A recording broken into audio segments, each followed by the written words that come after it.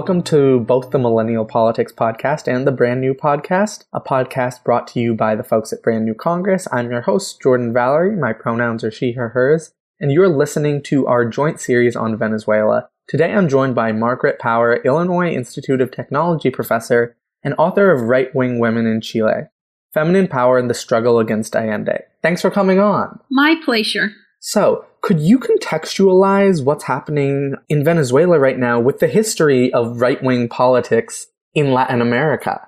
I think what has been looked upon a lot is the idea that there have been military coups. And I think for many people, the image of Latin America is, oh, that place where they have military coups, etc. But I think what we need to understand is how coups actually get organized. They don't just happen, they're organized. And they're organized both with right-wing forces within the countries, as well as with massive backing by the United States. That is, in the countries that the United States does not like, the countries that have governments that the United States does not like. And I think probably the classic example is Chile, which democratically elected the government of Salvador Allende in 1970.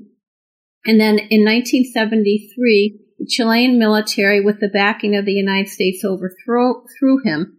What is interesting to me is also the idea of building a mass public civic movement of people who will, in a sense, provide a cover, provide a facade of legitimacy, and also, most importantly, encourage the armed forces to act. And so I'm going to tell you a little bit about how that happened in Chile. I should say my focus is on the right, but it's specifically on the right, women, and gender. So what I've done in the book that you mentioned that I wrote is look at a gender discussion of how is it and why it is that women were particularly active and vocal in their opposition to the government of Salvador Allende. Just so people know, the majority of women voted against the Allende government in the last democratically held elections in Chile. And actually, that's what got me interested in the subject, because in the United States, we've tended to think of women as being more progressive, and we haven't usually thought of, oh, women are out there rah-rahing in the street, so yeah, overthrow the government, yeah, let's have a military dictatorship. But that is what happened in Chile, so that's why I got interested in it. And basically what happened is the U.S. government was very fearful of Salvador Allende, a socialist, a Marxist, winning the elections in Chile. And beginning as early as 1964, the U.S. government, the CIA, worked directly with right-wing organizations, right-wing political parties, and right-wing women who were, of course, both in organizations and parties within Chile. And they developed a whole campaign, which in Spanish is called La Campaña de Terror, which some people translate as literally the terror campaign, but now, because the word terrorist has developed this whole meaning associated with a specific type of person, I've used the word scare campaign, but one could use them somewhat interchangeably. The campaign realized that women in Chile were more conservative than men based on their voting records. So they said, let's particularly target women. So they said, how shall we target women? They said, we'll target women as wives and mothers. So the massive media campaign that was started, devised in part by the CIA, but also designed by the two largest U.S. ad agencies, J. Walter Thompson, McCann Erickson, in conjunction with the consulting with ad agencies in Chile and with right-wing women in Chile, as well as different political parties. Anyway, they basically said to these children, to these women, if Allende wins, your children will be taken from you. Your children will be taken from you and sent to Cuba. And in Cuba, they will become indoctrinated. They will see themselves not as your children, but as agents of the state, whose role is to tell us, the state, in this sense, the Allende government, what is going on within the household. And basically, it was very Orwellian in a sense of your children are no longer your children. And I think this was a very horrifying prospect for women in Chile. And part of the reason it was so horrifying was that their primary identification within life was as being a wife and a mother. And that had to do with the fact that the vast majority of women, as in 80% of women in Chile, by the early 1970s, did not work outside the home. They worked inside the home for which they were not paid. As a result of this, most women were exposed to ideas about motherhood that were very traditional, very conservative. Under President Nixon and with Secretary of State Henry Kissinger, they were dedicated to the idea that we cannot possibly allow the socialist government to succeed. First of all, the fact that Allende was democratically elected in Chile just completely blew out of the water the whole idea that was, and this was very prominent during the Cold War, that the communists are totalitarian, the United States and capitalists are democratic. So here you have a democratic election which chooses, the people of Chile choose to elect a Marxist. So that was like, how could this possibly happen? So, okay, it happened. The next thing we have to do is destroy it. So the Nixon administration, basically policy, as he wrote in, as President Nixon wrote in a note to the members discussing what to do about Chile, was make the economy scream. And this may sound familiar to people who are aware of what's going on today in terms of Venezuela. The idea was we have got to make people in Chile suffer so that they will say the problem is the government, the problem is socialism. We cannot continue. How did the U.S. government do it? Several ways. First of all, the U.S. government said we are cutting off all loans to Chile. And at that point in time, still today, but even more so then, the United States had major control of any international monetary organization such as the International Monetary Fund, the World Bank. They also had direct control over different European lending organizations, and the United States exerted pressure over them not to lend a penny to Chile. Because Chile had been a dependent economy for 50 plus years, that meant Chile not only imported most of its products, industrialized products from the United States, it depended on things like spare parts for its tractors, for machines, everything. The United States said blockade, we're blockading Chile, so nothing went into Chile. So as a result of this, you're not having any capital coming in, you're not having any spare parts or equipment coming in, so when things broke down, they could not be repaired. The third factor is the United States government, this is under Nixon, a Republican president, said what we need to do basically, as I said, is stop the economy. So what we will do is we will basically encourage truck drivers to go out on strike, and to go out on strike specifically during the Chilean spring, which is when seeds and fertilizer would be delivered to the countryside so that people could grow products. And it was at precisely at that moment truck drivers all over Chile went out on strike.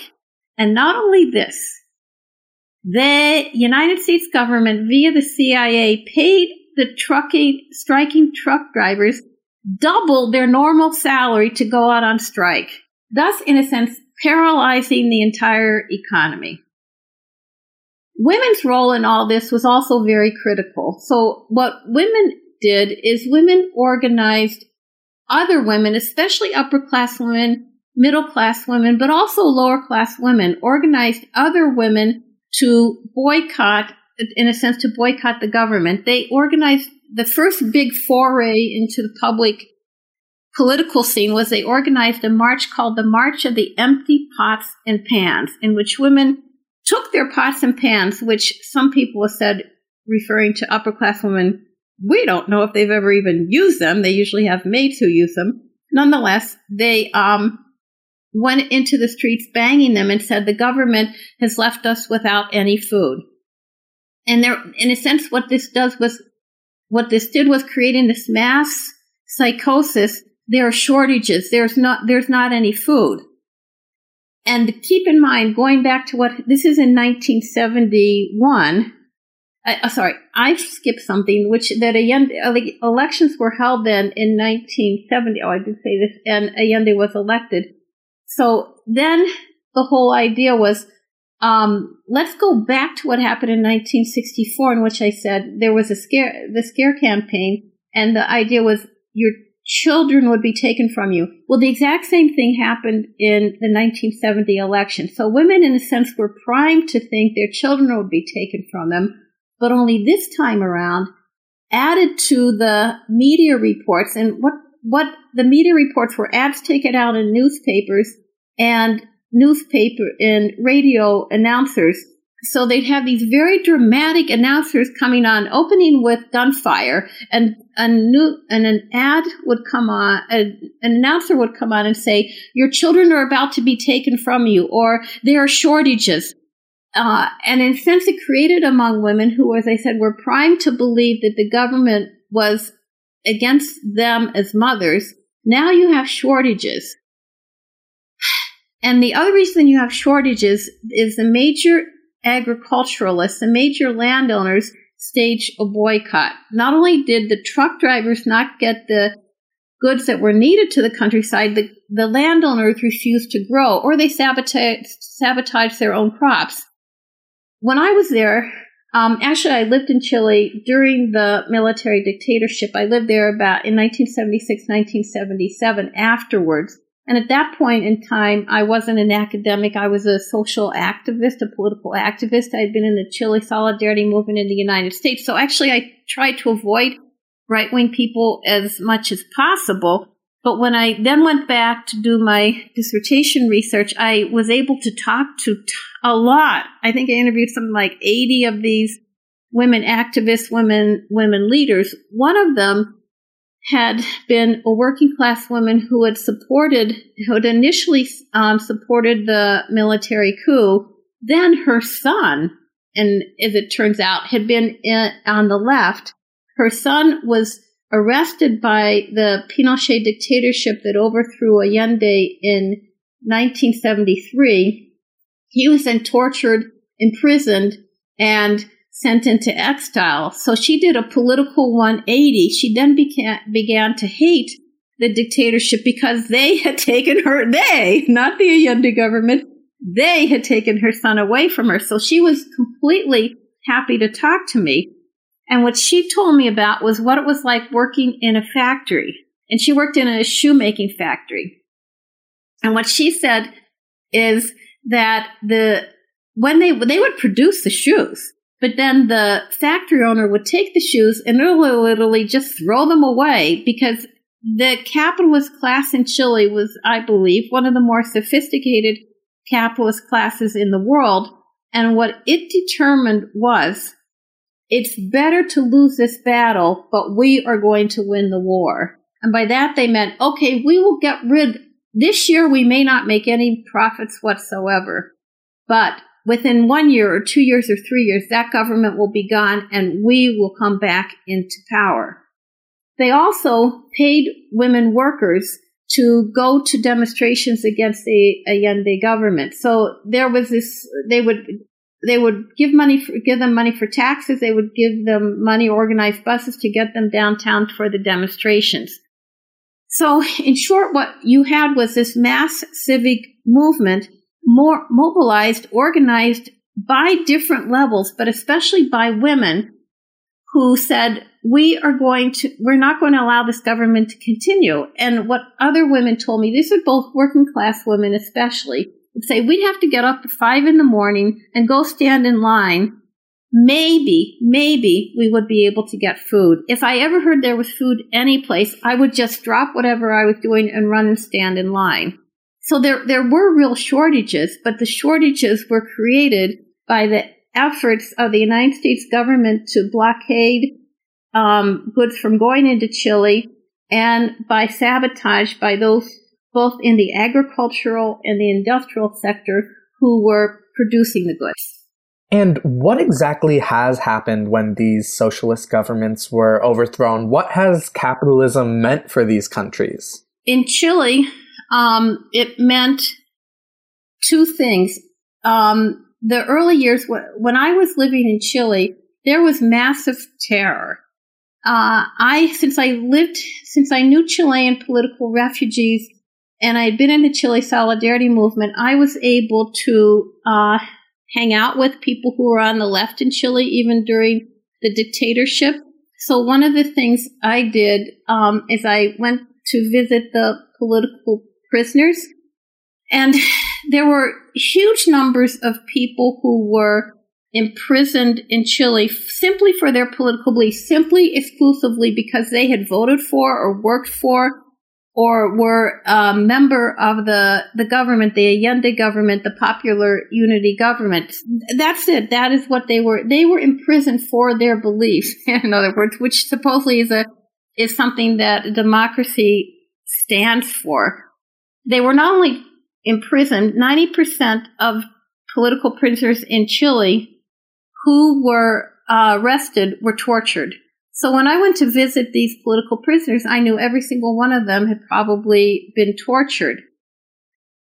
But even deeper than that, there was this sense that under the Allende government, I want to say a bit of what the socialist government or a government trying to be socialist meant. One of the things it did, and I know there are vegans out there, sorry about that, but what the Allende government did is said, because child malnutrition was so high in Chile, said we're going to make sure that every single child in Chile has at least a liter of milk a day. So that was of nutritious value. And cows were a lot healthier in Chile at that point than in the United States, too. There wasn't this mass farming, much healthier. They set up health clinics in poor neighborhoods.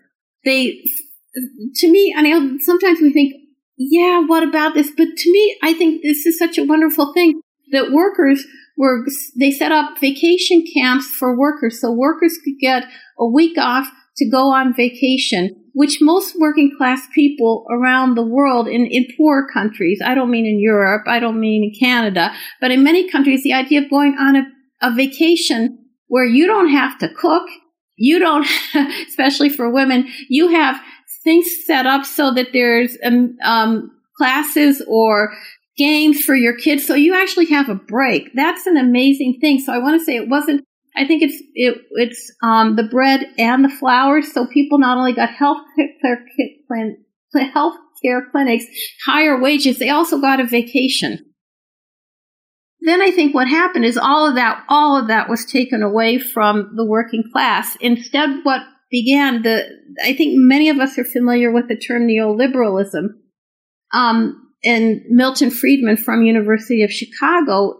I'm in Chicago. And what happened was Chile, in a sense, became the guinea pig. It became the laboratory. It became where neoliberalism was actually started in the world under the Pinochet government. And in order to do that, the military government had to discipline, incarcerate, torture, murder, send into exile hundreds of thousands of Chileans. The most active political opposition had to be eliminated. So unions were smashed, unions were destroyed within Chile, government welfare programs were wiped out, anything that could be was privatized.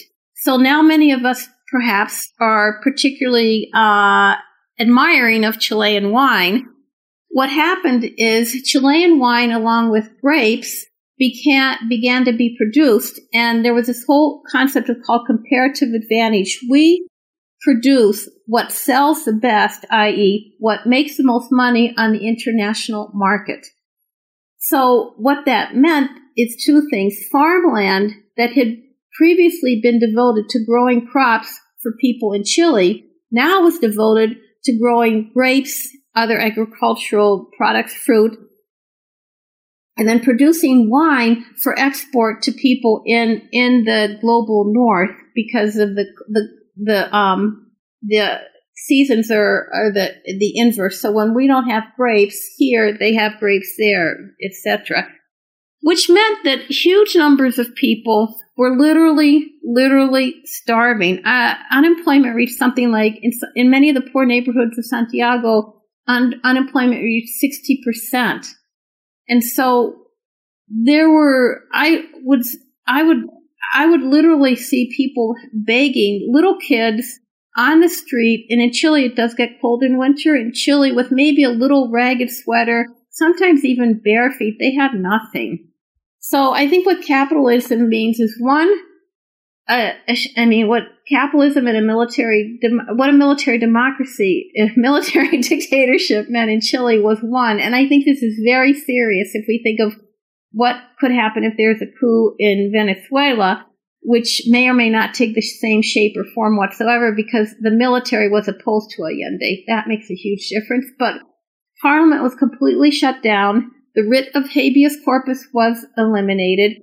People were simply disappeared. The exact same thing happened in Argentina, where something like 30,000 people were disappeared. To disappeared means that they were arrested by the security forces and were never heard of or seen again. And many, especially in Argentina, people's bodies were just dropped in the ocean with concrete, so they sunk to the bottom.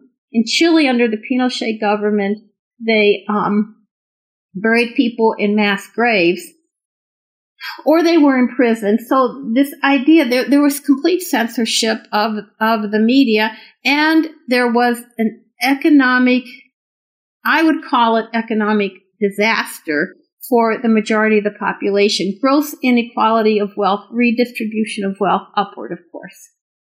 So I think it's not something that we should consider, that we should take lightly. It is very serious. It is why the whole history of U.S. intervention in Latin America, of U.S. supporting military coups or coups in Latin America has led to disastrous results. You could look at Guatemala with the overthrow of the Arbenz government in 1954 that then ushered in 30, 40 years of military dictatorships and mass slaughter of peasants and peasant communities, which of course is why you have the situation you're having now with immigrants trying to come into this country because of the repercussions. But I will leave it there because that's probably getting off on a whole different area. I'd like to define some terminology. When you say global north and global south, what do those terms actually mean? I think for me, when I became political, it's what would have at that time meant the first world or the second world or the third world, or for some people it means the industrialized world or the developed world. I think basically what it means, and obviously it's a gross generalization because if you take any single country in the so-called global north, you have global south within it. But basically the global north is the idea that you have a certain standard of living, that you have an industrialized economy, a modernized economy, a telecommunication center. I think the whole, basically that democratic elections.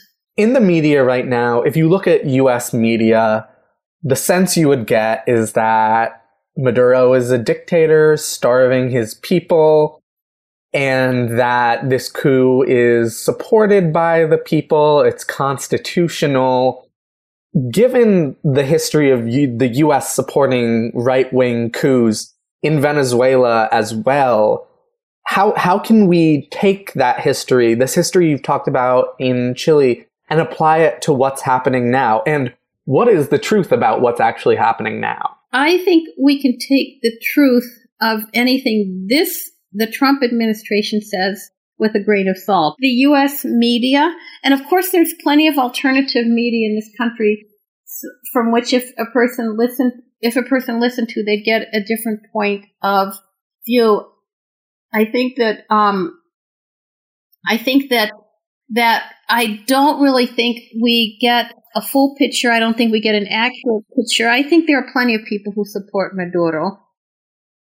I think the question is how many people support Guaido, somebody who was basically an unknown until he proclaimed himself president.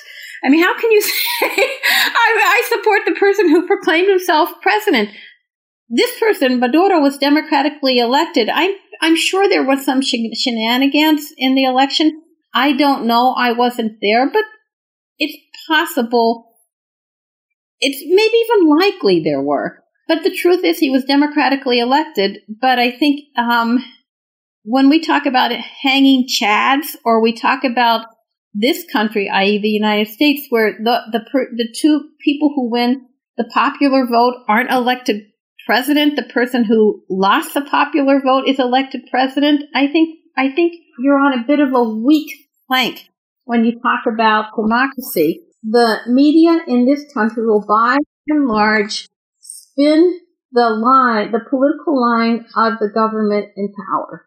And that government in power is an overthrow of the Maduro government. Because the corporations run the media in this country. We have a corporate media. And I'm not talking about people like you, obviously. I'm not talking about, say, Democracy Now! I'm not talking about all the different alternatives, ones that exist. But I think if you have a media that are run by corporations, then corporations, yes, they will support capitalism. So if they see a threat to capitalism, they will basically rally against it. And it's very easy to give shots of a rally. I'm sure there were there were rallies of tens of thousands, possibly, of people supporting Guaido. But then I think where are the shots of the similar rallies of people supporting Maduro? I think what we have to say, baseline, the United States has no business whatsoever to intervene in Venezuela. The track record of U.S. intervention around the world is abysmal. There is not a single U.S. intervention, okay, possibly World War II. There's not a single U.S. intervention that has been on the side of democracy. It's always been against democracy. Democracy is not what the United States government seeks, which doesn't mean there aren't individuals within the U.S. government who seek democracy. But as an institution, it seeks the perpetuation of capitalism. That's the bottom line. And capitalism in Venezuela has never meant good things for the majority of the people. A big question I think everyone's asking is, who exactly is Juan Guaido, and how did he come to power in the first place? Two things I think are against his being a unifying force. He's fairly unknown, which is why I think the U.S. media have done their best to trumpet him, to characterize him as a known, reliable, popular, trustworthy person, in a sense, to try and convince people in Venezuela, but also people around the world, that he's the guy. But I think also what you have in Venezuela among the opposition to Maduro is a tremendous amount of people striving to be the next president, people striving to be the top dude.